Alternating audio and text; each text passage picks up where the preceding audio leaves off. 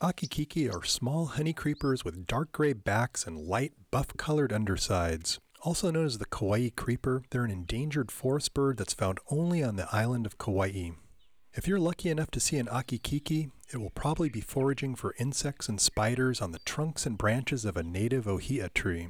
It's become very hard to hear the song of the akikiki lately, but their more simple call can still be occasionally heard. Their population has been tragically decreasing, especially during the past 15 years, with numbers currently well below 500 birds.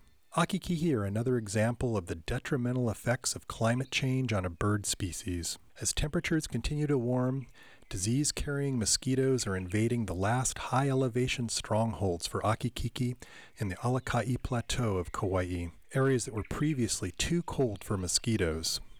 The Kauai Forest Bird Recovery Project's working with other groups across the state to save these birds, but it will likely take landscape-scale eradication of mosquitoes to reverse their decline to extinction. For Hawaii Public Radio, I'm Patrick Hart from the Biology Department at UH Hilo.